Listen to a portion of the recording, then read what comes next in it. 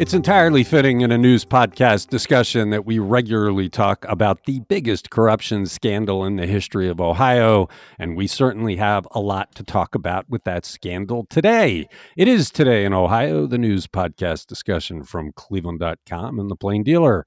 I'm Chris Quinn. I'm here with Lisa Garvin, Layla Atassi, and Laura Johnston, each of whom will get a bite at the HB6 apple. But first, another story. Do we have a serious shortage in the kind of workers we need down near Columbus to get the Intel microchip plant? Lisa, this is a staggering number. Wow. Yeah, they're saying that this $20 billion Intel plant near Columbus will need 7,000 construction workers over the life of the construction period.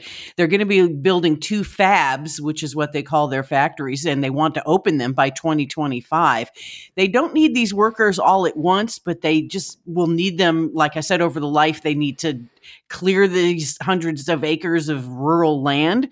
You know, they need to build road and other infrastructure. But Michael Engbert with the Ohio Laborers International Union of North America is saying that they're getting calls from all over the country to want to transfer to Columbus to get some of these lucrative construction jobs. And Intel did choose Ohio because of its robust workforce, but is it enough? They think that they'll get those workers, but it will be challenging. So in Ohio, there's right now about 45,000 construction workers. That increased by almost 2,000 since May of last year. But right now, everybody's hiring. I mean, right next door to Intel, there's going to be a factory going in that's going to supply parts to Intel. There's also a couple of Google and Amazon projects that are going up. And they're also worried that they'll have to pull construction workers off of home construction, which would create a housing shortage risk right when they need housing very much. Well, Laura and Layla, what do you think about the idea? You've just been through kind of hell dealing with construction work in your houses. Can you imagine how hard it would be if most of the workers being drawn to these lucrative jobs a couple hours away? I mean, what do you mean through? Like, I am still in the thick of it, and I don't know how anybody is going to find enough crew to do this because there's tons of projects all over the place. Yeah, I know that people have had a hard time finding contractors, but if I was a contractor, you got to figure you're going to get a premium for this because they're in a desperate need, and the law is supply and demand. I think it's going to be even more difficult to get work done for the next year or two with the needs they have down there. Because they're saying, you know, the pay with overtime for skilled tradesmen could reach $125,000 a year at these Intel jobs. Wow. Okay, that's going to change the whole construction industry in Ohio, Northeast Ohio, and Central Ohio. And you are listening to Today in Ohio. We have multiple developments in Ohio's biggest ever state house corruption case. First, Cleveland businessman Tony George appears to have had a much closer relationship to First Energy than anyone knew. What does a new set of public records show about how close he was to the corporation officials and Larry Householder, the former Ohio House Speaker indicted in the massive First Energy bribery case? Layla, this was an eye-opener. Yeah, this bit of information comes from a deposition transcript made public Friday in a state filing by the Office of the Ohio Consumers Council. In it, First Energy's assistant controller said Tony George was so close to Larry Householder and First Energy executives that they actually attended Donald Trump's presidential inauguration together in 2017. So that was a stunner. But George was identified as Individual B during this particular deposition last May as part of First Energy's deferred prosecution agreement with the federal authorities. That agreement says that Individual B was in communication with now fired First Energy CEO Chuck Jones about an early effort to bail out 2 Northern Ohio nuclear power plants, as well as this aborted effort by Householder to skirt state term limits. And of course, in the deferred prosecution agreement, First Energy has admitted to bribing Householder in the bailout scheme. Householder has pleaded not guilty to federal corruption charge. 3 co-defendants have pleaded guilty to their roles in the case. But George, so far, he hasn't been accused of any wrongdoing. But the deferred prosecution agreement quotes text messages between Jones and George that make it seem pretty clear that they're talking about saving the power plants and doing favors for Householder, including supporting that proposed constitutional amendment that, if passed, would have allowed Householder to stay in the Ohio House through 2036, despite the 8-year term limits for state lawmakers in Ohio. So these revelations are on the heels of a PUCO audit released last year that outlined a long-time financial relationship between George and First Energy. And that audit showed First Energy gave $10.7 million in payments to a dozen entities that were linked to George. And while none of that implicated George in any way, it certainly connected him to this company that's been at the heart of the biggest corruption scandal in Ohio history. And this most recently released deposition certainly shines an even brighter light on that really cozy relationship. So yeah, what's striking is the coziness. You say he goes to the inauguration, but he traveled with Dowling, the number 2 guy, and Householder to the inauguration and was greeted there by Chuck Jones, the CEO, the dethroned CEO, and the comfort they have with each other in these text messages. This is not stiff. These guys are pals. They're buds. They're talking away, and it does make you wonder again about what he was doing with regard to CPP. Remember, he had tried to get contracts with the city that would have given him some footing in the electric industry in the city. When he didn't get it, he tried to destroy the council by reducing the number of seats. That blew up in his face and he stopped. But with that relationship with First Energy, you really do wonder what was going on there. yes, and I've been trying to figure out what was Tony George's endgame, if that's the case. Like, where does he really fit into this puzzle? What do you think? I don't know. I mean, this was, I mean, we knew he was making money from First Energy. We knew he had business relationships, but this is friendship. And yeah, of course, he's not talking to us. He often does not. Right. We reached out to talk to him and we didn't even hear from his lawyer, but it's an eye opener on that case. This case just keeps getting bigger and bigger, and we'll be talking about it again in a minute. It's Today in Ohio. Next, what does the recent trove of emails in the First Energy corruption case show about the company's expectations of Sam Randazzo after Governor Mike DeWine overruled those who warned him and named Randazzo his head of the Public Utilities Commission? Laura, this is also eye-opening about the relationship between Randazzo and First Energy. Yeah, it just goes so deep. So Randazzo wasn't actually the first choice of First Energy executives to become the chair of the PUCO, but it's crystal clear they had a huge say. And Randazzo basically, whatever First Energy did, Randazzo said, I'll try to deliver that. So First Energy leaders even had dinner with DeWine and Husted when they were running to lobby for his appointment. They expected this stuff and he delivered. And it's all from a bunch of texts that were recently released, obviously never meant to be shared with the public.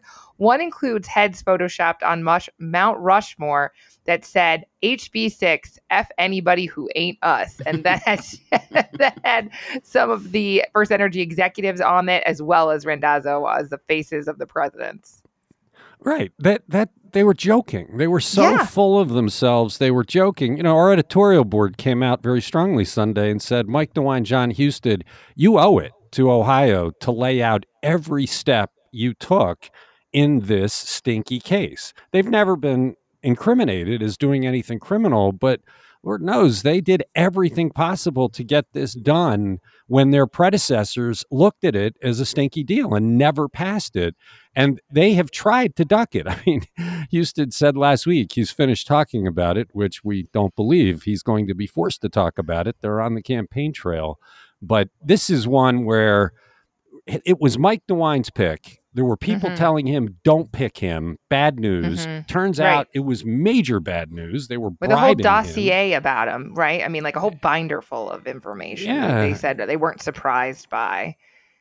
But yeah, you're right. I mean, this didn't happen under John Kasich. You wonder what happened if they approached Kasich, if he ran him over with his bus. Well, he said no. They tried. Right. They came to our editorial board looking for support repeatedly, and it was like, not a chance. But then they got all these guys into office and they rolled out the red carpet.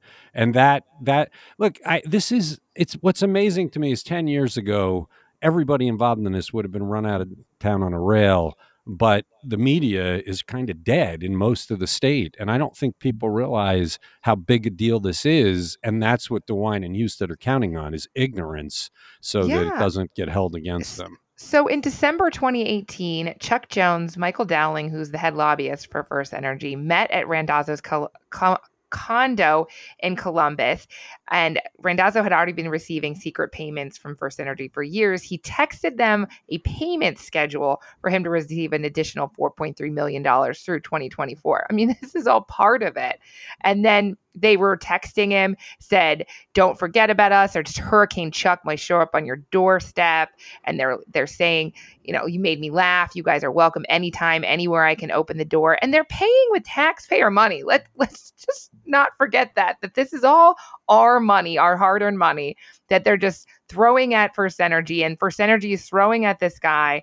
And they met with DeWine and Husted the same night that that Randazzo met with them. It's kind of incredible. Yeah, what's also incredible is that Randazzo has not been indicted. When you have somebody admitting we bribed him, and they've already taken the penalty, and the evidence is what we have seen, what is the U.S. attorney thinking? It's Today in Ohio. Finally, the Summit County judge who bounced the lawyers in a shareholder lawsuit involving First Energy because they were rushing for a settlement without doing their due diligence, that judge is now under attack by First Energy executives. Lisa, First Energy has not stopped and admitted all sins. They're still trying to take control. What are they doing to harm the judge?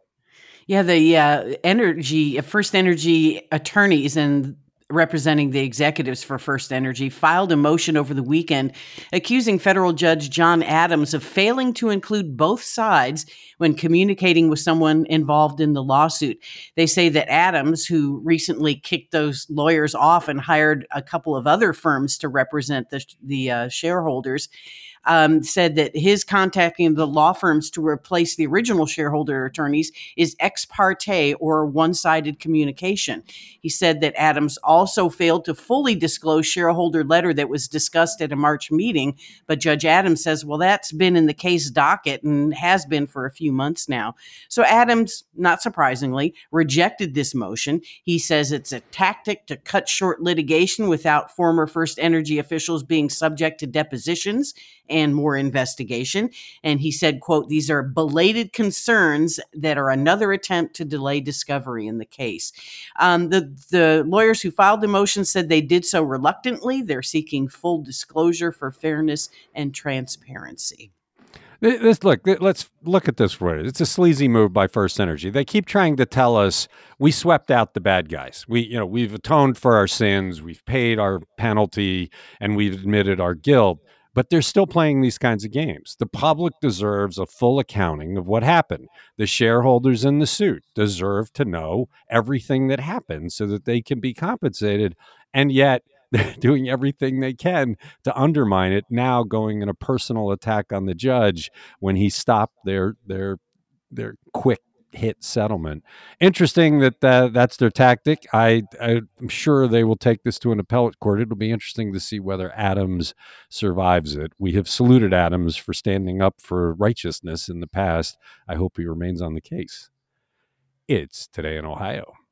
So it looks like we had a serious need for a suicide hotline. Layla, what do the statistics tell us from the first month of the national hotline being in operation, particularly locally? So on account of the new national 988 suicide and crisis lifeline that's been up and running for the past month, the number of national hotline calls routed to the Cuyahoga County Mental Health Services call center has risen from 18 calls per day to 38.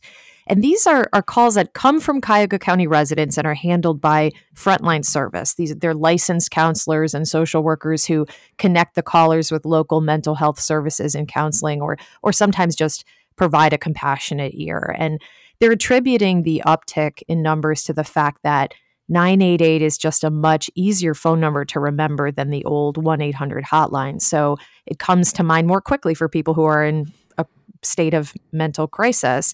And they're really optimistic that the new 988 hotline will help direct mental health calls away from 911 emergency services. We know that trained counselors are better equipped than police to deal with people experiencing a behavioral health crisis.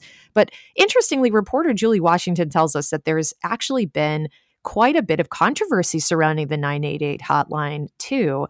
Some mental health providers have been sounding alarms on social media and telling people not to call the hotline during times of crisis over concerns that doing so might trigger an immediate police response that could end in the caller's arrest or hospitalization against their will. And Frontline and other providers have been really working to quell those anxieties and dispel those myths by reassuring folks that only if a person is in imminent danger of harming themselves or another person would a hotline call trigger a police response like that. And most of the time, they say they're dealing with callers who have daily thoughts of suicide running in the background. It's a chronic problem rather than necessarily an imminent threat. And they're seeking support and services. And that's what they get when they call 988. So, yeah, you're right. It's meeting a need. I wonder whether the increase was because of the publicity about the hotline. That once you put information out into the public that this help is available, that people leap on it. But over time, that the numbers will balance out. The danger is if they do have somebody in imminent danger and the police do go and they shoot them or something, it will really cast a pall on this hotline. And so I hope they don't have that kind of crisis response. That's true. Except I think, no one, when you have a situation like that, no one really knows where. You don't trace it back to the 988 response versus 911, or no one knows how that police call was dispatched necessarily. It's just we just know how it ended. So, yeah. Okay. Well, it's great that it's there because people are using it. It's today in Ohio. Can you really call a space that is just 15 feet wide by 130 feet long a park? I mean, that's not even 3 times the size of my driveway. What's the story behind the new Lighthouse Park on West 9th Street in Cleveland's Warehouse District? And Laura, I'm betting you love this, even though it's as small as can be. I do love this, even though there's not actually a lighthouse in Lighthouse Park. Like, let's be clear about that. So maybe call it a pocket park. I mean, it's a very small one, but it sounds super cool. It was the site of Cleveland's first lighthouse before they put the one out into the lake/river. And it's lighting up this grungy warehouse district corner. It's designed by a Chicago firm. It costs about $500,000 and incorporates a restored section of the original sandstone retaining wall for the lighthouse that was put up. I think it came down in like 1830. That's when they put up the others. But it was when that new lighthouse was built, this became it's just on West 9th Street, south of Main Avenue. And it was just kind of a nondescript corner. So they added raised wood seating platforms, a small performance stage with electric power so you can have a band, and these red steel columns that support a beam. And there's going to be 2 grown-up swings suspended. And I mean, who doesn't love a swing, really? Yeah. Chris Quinn, do you not love a swing? It's interesting that one person really decided to do this, that they saw this space, it was just a bed, and they said, no, this should be a useful public space, and they threw themselves into it to make it this, that they think that a city is more delightful where you have pop-up things like this around. Yeah, that's the idea that, we have the downtown mall, we have Public Square, but you have to, if you don't live right on them, and nobody lives right on the mall, right? You've got to walk to them. And these kind of neighborhood little gathering spaces are really what makes it attractive to live downtown. It gives you somewhere to go with your neighbors, and it lights up this spot that is kind of nondescript. It goes in between. It's close to the flats, and it's near the Main Avenue Bridge, so it was dark. And they've really tried to improve that section. If you go up there, there's like arrows. One says Lake The other one says city. It's very cool. And, it's just this proliferance of public art. I mean, this park looks like public art. It's not grass with a bench. Does Steve Litt write anything that's not automatically interesting? I mean, if Steve Litt's name is on it, I'm there. Every story he writes brings a wealth of background. He is a treasure. You're listening to Today in Ohio. Let's talk about another park. Why are Ashtabula County officials so worried about what might happen if they turn over the popular lodge at Geneva on the Lake to state ownership as it is planned? Lisa, this is in a state park, but Ashtabula County built it. Right. Ashtabula County built the 109-room Geneva on the Lake Lodge back in 2004. They built and paid for it, and they funded it back when the state could not afford to do it. So they stepped in and did it themselves. They have a long-term contract with Delaware North, which is a Buffalo, New York hospitality company, to manage the lodge. But Ashtabula officials want that contract to continue. However, Ohio law requires competitive bids for lodge operations at its 8 other state parks like Punderson and Hocking Hills. All of those lodges and state parks are run by a South Dakota company called Regency Hotel Management. So Jim Timoneer, who's the city manager of Ashtabula, says he's worried that the state won't manage the property well. He says we deserve a top resort, and they're worried that when bureaucrats get involved, it won't stay that way. The Geneva on the Lake Lodge is considered one of the nicest. It's about $300 plus a night, and it's got commanding views of Lake Erie. But the project is $13 million in debt. So they're talking about transferring the property over to the state now, and they should come up with a decision in mid-December because they have a deadline for that transfer. And this has gone through several delays. So, I mean, Ashtabula, I think, has been fighting to keep their management company in place. So it'll be interesting to see. But the Ohio Department of Natural Resources says it's moving forward with the transfer.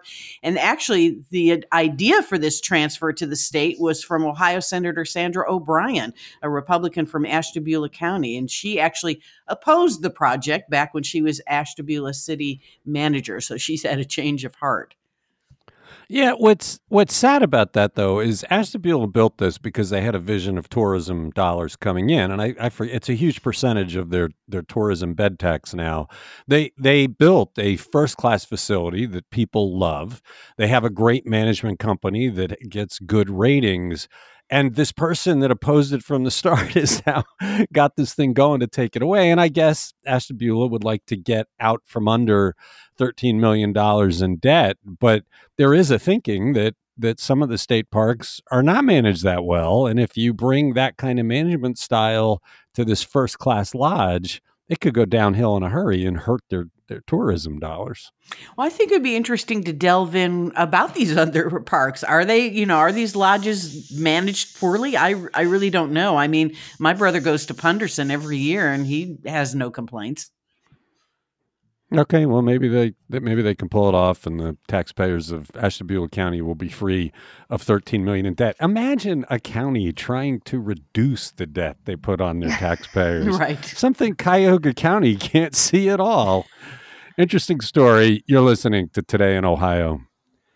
The idea of the starving artist is ingrained in our culture, but the pandemic really did hit some local artists hard, and now the pandemic relief funds are here to help. Layla, how much money is available for artists to apply for to cover what they lost? And somehow I just don't think we'll be looking deeply at this through Stimulus Watch. Well, there's quite a bit of money, actually. The Nonprofit Assembly for the Arts is accepting applications from artists and for-profit creative businesses seeking grants under a $1.65 million program, courtesy of American Rescue Plan Act dollars from Cuyahoga County Council and County Executive Armin Budish. They plan on awarding grants of up to $2,500 per artist and up to $45,000 for businesses, depending on annual revenue. So professional artists 18 and older who live in Cuyahoga County and have lost income because of the pandemic can apply, and along with for-profit creative arts businesses based in the county. And the Assembly has their application guidelines posted on their website. Yeah, this is something that we have received a lot of requests from. I was talking to Laura about it yesterday. There's somebody that almost every week sends an email to us saying, "Can you please make sure that in all the talk of the stimulus dollars, there's a carve out for artists because few industries were hit harder than artists." So it's good to see a substantial chunk of money, a lot dedicated to individual artists being made available. And then this is going to be like the Works Progress Administration, right? We might see all sorts of cool art that results from this. Yeah. Even if it comes from slush funds. I was going to say, is this part of the slush fund? It's from County Council and Armin Budish, so who put this on their list? Slush funds. But it's not the individual slush funds. It's the overall slush funds, which isn't really a slush fund. You're listening to Today in Ohio. This is what happens when a state law lets people openly carry firearms without a permit. What is a community activist claiming in his lawsuit against police for what he says was a wrongful arrest? Laura, it's not a surprise that police are going to arrest some people who are openly carrying while not arresting other people. Yeah, and this is even before, the concealed carry was allowed without a permit. But this is Antoine Tolbert. He is suing in a federal lawsuit. The city is saying that the police knew he wasn't breaking any laws by openly carrying his guns, yet still ordered his arrest. And a grand jury later rejected all charges in the case. And he is suing for civil rights and wrongful arrest. He's the president of New Era Cleveland, which is a nonprofit that focuses on providing resources to communities and conducting safety patrols with trained armed citizens. And he went out and walked around after there'd been a spate of violence, a 12-gauge shotgun and a handgun. The officers who approached him acknowledged the state's law, said they couldn't do anything. But then Sergeant Lance Henderson arrived and said, he can't walk down the street. You got to arrest him anyway. Right. Why? I mean, the question is why. I mean, it's the law makes it legal. A lot of people didn't want that law to pass. A lot of people think it's crazy and dangerous, but it's the law. So how do the police choose which person carrying a firearm gets arrested and which ones do not? Gee, do you think... It's a very, very good question. Yeah. Do you think skin color has something to do with it? Right. And the location, right? Exactly. Of where he was. It's a ridiculous situation. And if it continues, you're going to end up with civil rights cases. You can't treat people differently. People are now allowed to walk down the street with a firearm, concealed or not, and police can't arrest you for that. If you threaten somebody with it, they can, but that's not what they were saying here. No, it boggles not at my all. mind that the sergeant was the one who didn't understand that, but the rank and file It seems like officers he did understand it, but he didn't care. I mean, that's just my reading of Adam Farise's story. And he spent 36 hours in jails before he was released without formal charges. So it's like he just wanted to put him behind bars and he didn't really care if he had a reason. They surrounded him and pointed their guns at him. It's amazing that this happened, and this is what the legislature has set up, and I expect we'll see its equal. I can't imagine how he does not get a settlement out of this. They completely violated his rights. He was doing nothing wrong, and they arrested him anyway, and apparently knowing that they did. Interesting story. Check it out by Adam Farise on cleveland.com. It's Today in Ohio. And we're done for a Tuesday. Thank you, Lisa. Thank you, Layla. Thank you, Laura. And thanks everybody who listens to this podcast.